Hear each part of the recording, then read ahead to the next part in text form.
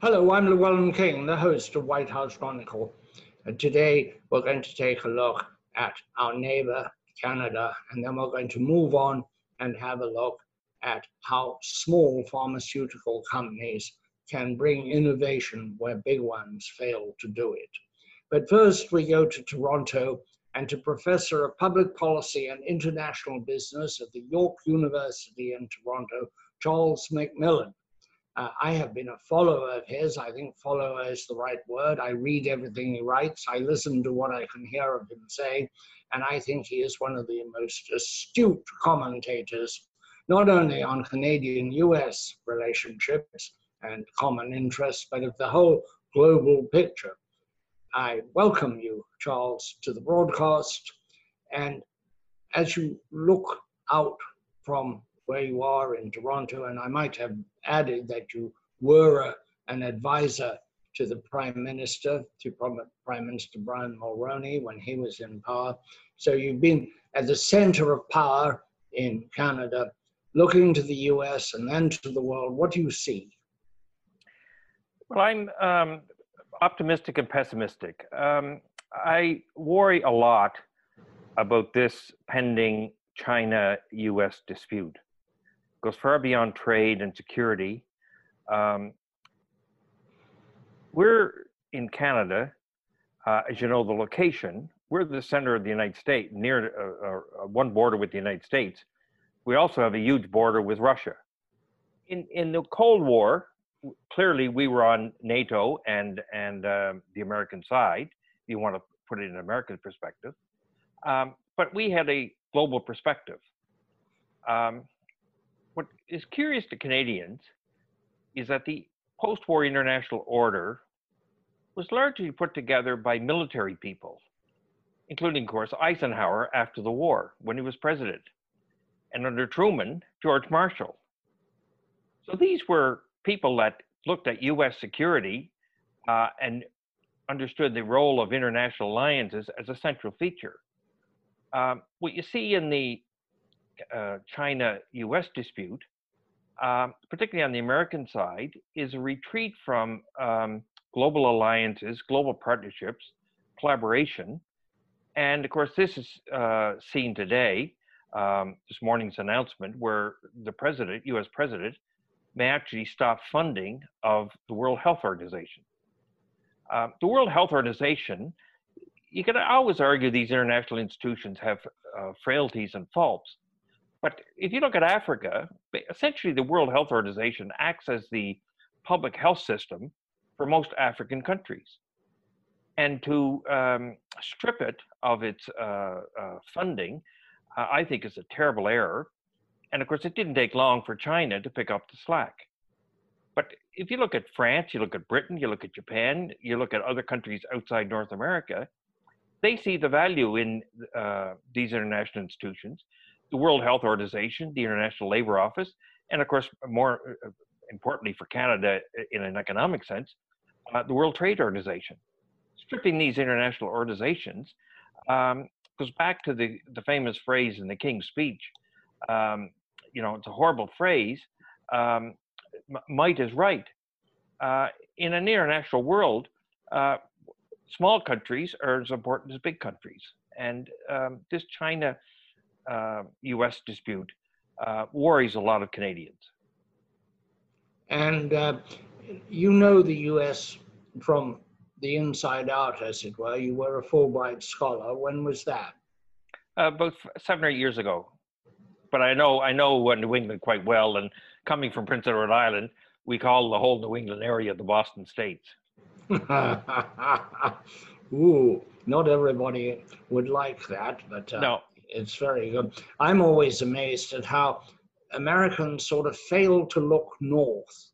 They look east to Europe, but they don't look north. The first trip overseas that most Americans take is usually to London because they can speak the same language. And it's exotically different, but it's still not terrifyingly so. But not to Canada. Canada, we don't even put map of Canada on the weather forecast. We blame Canadians when it's cold, but we don't even show the provinces on the nightly news and the weather forecast. There is a sort of conscious blindness about our large neighbor to the north. Did that bother you? Has that bothered you over time? No, no, but I'll give you a small example of that. We were in the White House, the Oval Office, and Ronald Reagan, I had a globe in the office, and we were just chatting with the Prime Minister, just pleasantries, really. That was Mulroney, right? Brian Mulroney with Ronald Reagan. They became great friends with their Irish backgrounds and all that. And by coincidence, President Reagan spun the globe, and it stopped in the front of Canada. And Ronald Reagan looked at that and he said, "Thank God for Canada. When I get my morning briefings of what's happening around the world, the last thing I have to worry about are there troops coming from Canada? Is there an attack coming from Canada? Is there, some horrible thing happening where Americans are going to be inflicted?" And he said, "It's easy to take this country for granted." But the other side of that, Canada correctly, but with the Americans, we are well attached to state governments, mayors, Toronto and Boston, for example, or Toronto and Montreal, or Montreal and New York, or Winnipeg and Chicago, etc. And lots of joint projects, including the Great Lakes cleanup every summer. The New England governors meet the 5 Eastern Canadian premiers. The same thing in Western Canada. It's a regular occurrence when, for example, the Premier of Quebec meets his counterparts in Virginia, Vermont, or New York, or California, or Texas. So we are much more integrated in the best sense than a lot of people realize. So what you read in the media is kind of taken for granted. But the Reagan thing is that, thank God for Canada, we're the last people who are going to attack Canada, which is why we were surprised in the NAFTA negotiations with the tariffs on steel and aluminum against Canada was done for national security. How do Canadians feel about the Trump administration? Wary. Canada, historically and profoundly after the Second World War, because we were a party to the post-war institutions from NATO to the United Nations, GATT, became WTO, etc. And the idea that any country, could be Japan, could be China, now with Britain with Brexit, can go it alone in today's complicated world, this worries Canadians. And a small example, in Canada we have 5 Canadian TV stations, major ones, 1 in French, but we have access to the 5 broadcasters in the US, including PBS, but also the BBC, the French network, the Russian network. My wife is Japanese, 2 Japanese channels, so she watches stuff every day. So Canadians are informed of what's happening around the world, probably to a much greater degree than the Americans, who basically listen to, watch American broadcasting and North and U.S. newspapers. What is Canada's future?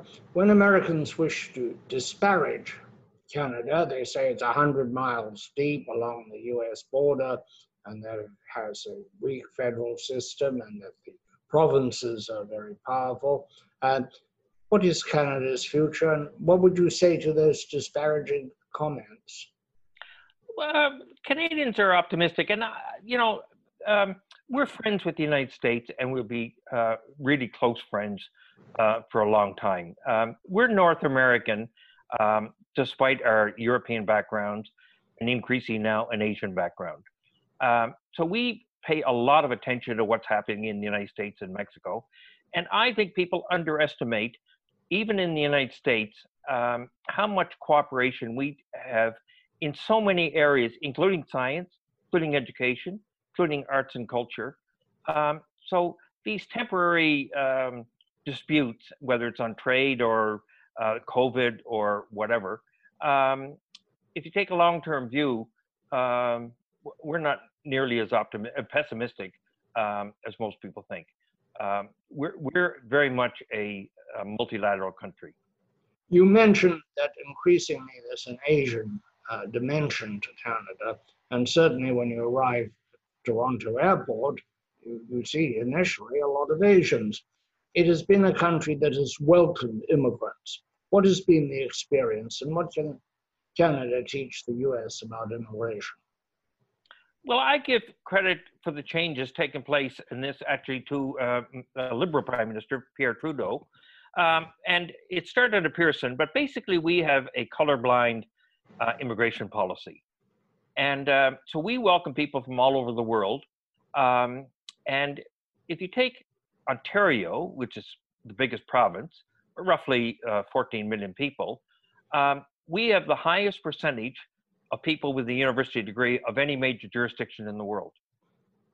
So that shows you that upward mobility is taken seriously, and immigration is a central feature of that. We bring talent, we bring people with great sports capabilities, with great artistic capabilities, scientific capability. So we see immigration as part of our global strength, and if you want to call that soft power, that's what it is. Are you growing away from your originating countries of Britain and France? No, we're closer now to, in many ways, Britain and France. Most Canadians are horrified by the Brexit exercise because there's a real fear that Brexit will lead to the breakup of Britain, which actually on paper is 4 countries. But you get this dilemma of Northern Ireland and Scotland wanting to be part of Europe for their trade, cultural relationships, but pulling out of the European community. So there's another example of Canada trying to show some influence, but these countries can do what their politicians and their governments really want. You're an author. You have 9 books to your name and one that has been delayed in publication by the coronavirus, largely on international affairs and on trade. What is the trading future when we have a new isolationism abroad in this country? The Brexit is, in fact, an assault on free trade in its way. What do you see as the future of trade? Are we beggaring ourselves? Well, I think you are. I'm a free trader for all the reasons, and free trade helps the poor people. But in reality, free trade gives consumer choice.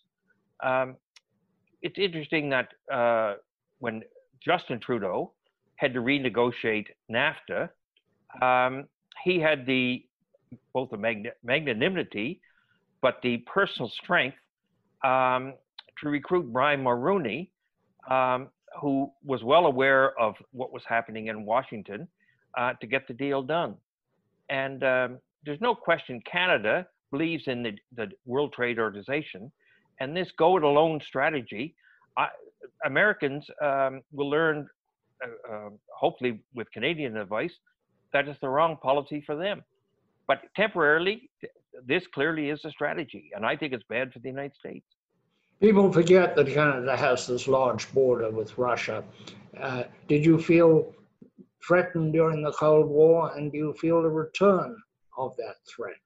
Well, of course, and Canada, United States, and the Canadian Prime Minister and General Eisenhower, President Eisenhower, one of the things they set up was NORAD, which is a defense military security system directed basically for Canada, United States against Soviet bombers. The related issue today is actually the Arctic. And Brian Mulroney, to his great credit, set up the Arctic Council, the 8 countries bordering on the Arctic. And one of the countries that wants to join that is actually China, because if with global warming and all that, the shortest ocean distance between Asia and Europe is through the Arctic. And so this is a real concern, a modern day-to-day 21st century concern, which fits into the Cold War issues of making sure that Canada and the United States and other allies are working on the same wavelength. Charles, you teach in a business school, and as a final question, I'd like to ask you something which perplexes me, and that is in the sudden rise of China to being a global power, but also to being a neo-colonial power in some ways, in Africa, for example. And South America. And South America. Where have they found the managerial class? Where have they found all those managers that you need for the kinds of enterprises they've undertaken in those countries, as well as commercially? To a degree that might shock Americans, China has learned a lot from Japan, but more importantly, has learned a lot from the United States. China's higher education system is really a duplication of the American higher education system, which consists of three things: well-funded, publicly funded universities, private universities, and technical universities like MIT and Caltech. And all of these great schools have engineering schools, medical schools, business schools, and I think they're doing a better job of interlinking the ideas between these professional schools than we're doing in Canada and the United States. And China, for example, the leading business school, which is partly set up with help from the consulting firms and Harvard in Shanghai, also bought a school that I know very well in Zurich. And part of that business school there is to train African managers for Chinese enterprises in Africa. Fascinating. Charles McMillan, Professor of Public Policy and International Business at York University in Toronto. Thank you so much for bringing your wisdom to our broadcast. Cheers. Great chatting to you. Linda Marban is Chief Executive Officer of Capricor Therapeutics in Los Angeles. Welcome to the broadcast, Linda. You are quite interesting. You run a biotechnology company, and you have two products which have a bearing on the virus pandemic. Tell us about those two products. Right, so we are using our frontline product, which is called CAP 1002. It is a cell therapy product that is in late-stage clinical development for diseases of inflammation. The most notable is for Duchenne muscular dystrophy, where we had a readout of clinical trial data last week that was NOX/SOX positive. And that product has now been deployed to treat some of the inflammatory consequences of COVID-19. So if you'll permit me a moment, I'll explain the pathogenesis of COVID. COVID is a viral infection that seems to take advantage of wherever its host, most notably a human being, has a weakness, which is why we see this plethora of symptoms. The primary symptom, of course, being a pneumonia-like respiratory infection. Oftentimes, the virus comes in and does very little damage and makes the person feel bad for a little bit of time and goes away. But in some small portion of people, once the virus has taken hold of the body, the immune system kicks into overdrive, and the patient develops something called hyperimmune inflammation or cytokine storm, which basically means that their immune system starts attacking their body. And that's what actually causes these late-stage sequelae that we are seeing happening and causes the death of most of the people that die from COVID. CAP 1002 targets that cytokine storm. So what we are able to do is go into these patients with severe to critical COVID-19, most notably those that are either on a ventilator or at risk of needing ventilatory support. And then we can give them the cells which have a profound immunomodulatory effect, calming down inflammation and triggering healing. And this seems to be working effectively in the patients. We have some preliminary data in 6 patients. That data was published in a journal called Basic Research in Cardiology about a week ago. And in this compassionate use series of patients, 4 out of the 6 patients were discharged within a short time of receiving the cells, and the other 2 are still critically ill but alive. And so we're very hopeful for That, CAP-1002. that is a therapy that is only applicable to people who have the disease and are in hospital. Right, because typically the people that are at home, by good luck, won't end up with this type of hyper inflammation or immune system activation. That typically happens, and they either end up in the hospital very quickly or are already there. CAP-1002, the frontline product, we've now asked FDA and are planning on starting very shortly a randomized control trial where we'll treat half of the patients with placebo, saline, and half with the cells, and we'll be able to get a real indicator of whether it makes a difference in those patients. And so hopefully, Llewellyn, you and I will talk soon when we have positive data from that and make a difference. This is something which could be produced on a mass scale and as a vaccine. So Right. the vaccine is different. So the vaccine is our second product. And that's the one that I personally am most excited about because we are taking the current strategies that are being used for vaccine development and sort of turning it on its ear and looking at it from a different perspective. So the most furthest ahead vaccine candidate is one that uses a liposome. A liposome is a little tiny ball of fat, invisible, and they put something inside of it called an mRNA, a messenger RNA, from one of the viral proteins. And what it does is it goes in to the body and it tells the body to recognize that viral protein as a stranger and stimulates a immune response. Now, that strategy might work well, and we're all going to knock on wood that that's going to occur. But in reality, what we've done is we said we can build a better mousetrap. So we have taken something called an exosome. An exosome is a liposome, but it's made by your body. So every cell in your body, everything that's living makes exosomes. Exosomes are found in milk, they're found in beer. And they are also little tiny balls of fat, nanometer size. Lipid bilayer vesicles is the science term for it.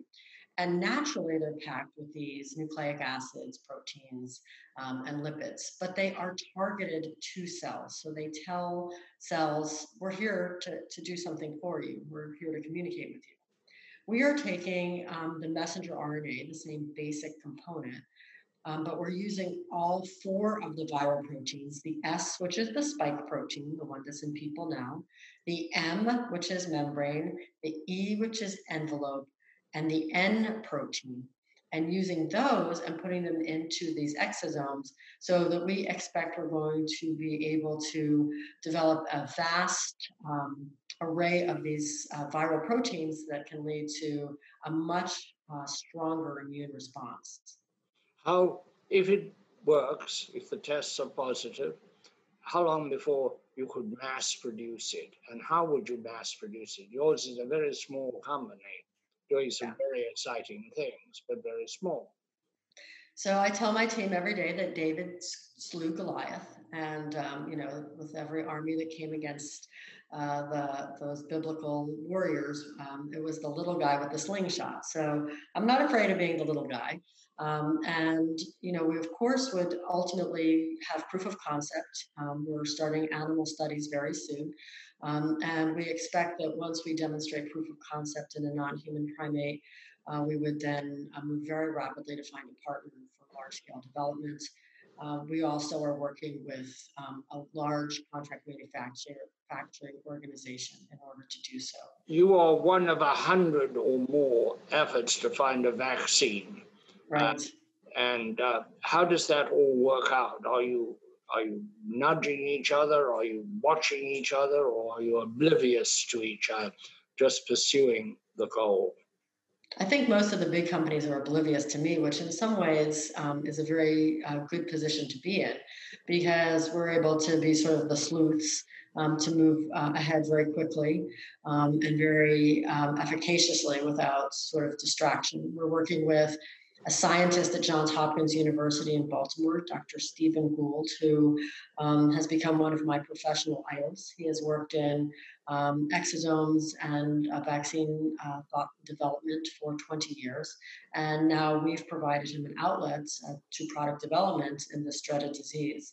So I don't know what other companies are doing. We're working diligently 20 hours a day and keeping our head down. And when will you know? What is the day when you cross the Rubicon? I think to put it differently, what is the Eureka Day? The day that I pop that colloquial champagne will be when we are able to viral challenge. So take COVID-19 and challenge a non-human primate. Typically, we use macaque monkeys, where we've vaccinated them with our vaccine, and we challenge them with a virus, and they don't get sick. That's when my eureka moment will be, and then we'll, of course, proceed very rapidly to human beings. Myself being the first one, by the way. You're going to be your own guinea pig. First in line. Good for you. I noticed that your stock, the stock for Capricorn Therapeutics, which is on the exchange, has gone wild. It has gone up 400% or something on NASDAQ. Why is that? It's mostly the compassionate use of CAP-1002. I think our results were astounding, and we've been working in cell therapy for a while, and our cells are very unique. They come from the heart. We make them from isolated human hearts, and so they have a particular homing to the lungs and to the heart, and they seem to have a really good way of calming down that tremendous inflammation that occurs as a sequelae to COVID-19. Isn't it a fact that you're in a battle for talent? Don't the big pharma companies suck up all the talent? Absolutely not. So there are those of us that are small company junkies. It's fun to work for a small company. You get to expand your opportunities in a very unique way. And we've learned how to partner with academia, harness their abilities, and be able to take it forward in a much more efficient manner. I think it's, one of the analogies, again, that I use with my team is, a big pharma is like a big freighter. Turning that in the swirling ocean would be very challenging, but we're a mid-sized sailboat we can turn on a dime. Thank you so much for coming on our broadcast, and I wish you many eureka moments in your future. Thank you, Lavon. It was a lovely journey talking to you. Cheers. That is our program for today. We thank you so much for coming along, and we hope that in our isolation, in the confinement, you are finding new treasures and rich things to do that you might not have thought to do in normal times. Mind how you go. Cheers. White House Chronicle is available as a podcast on Apple, Spotify, Stitcher, wherever you listen. We are there.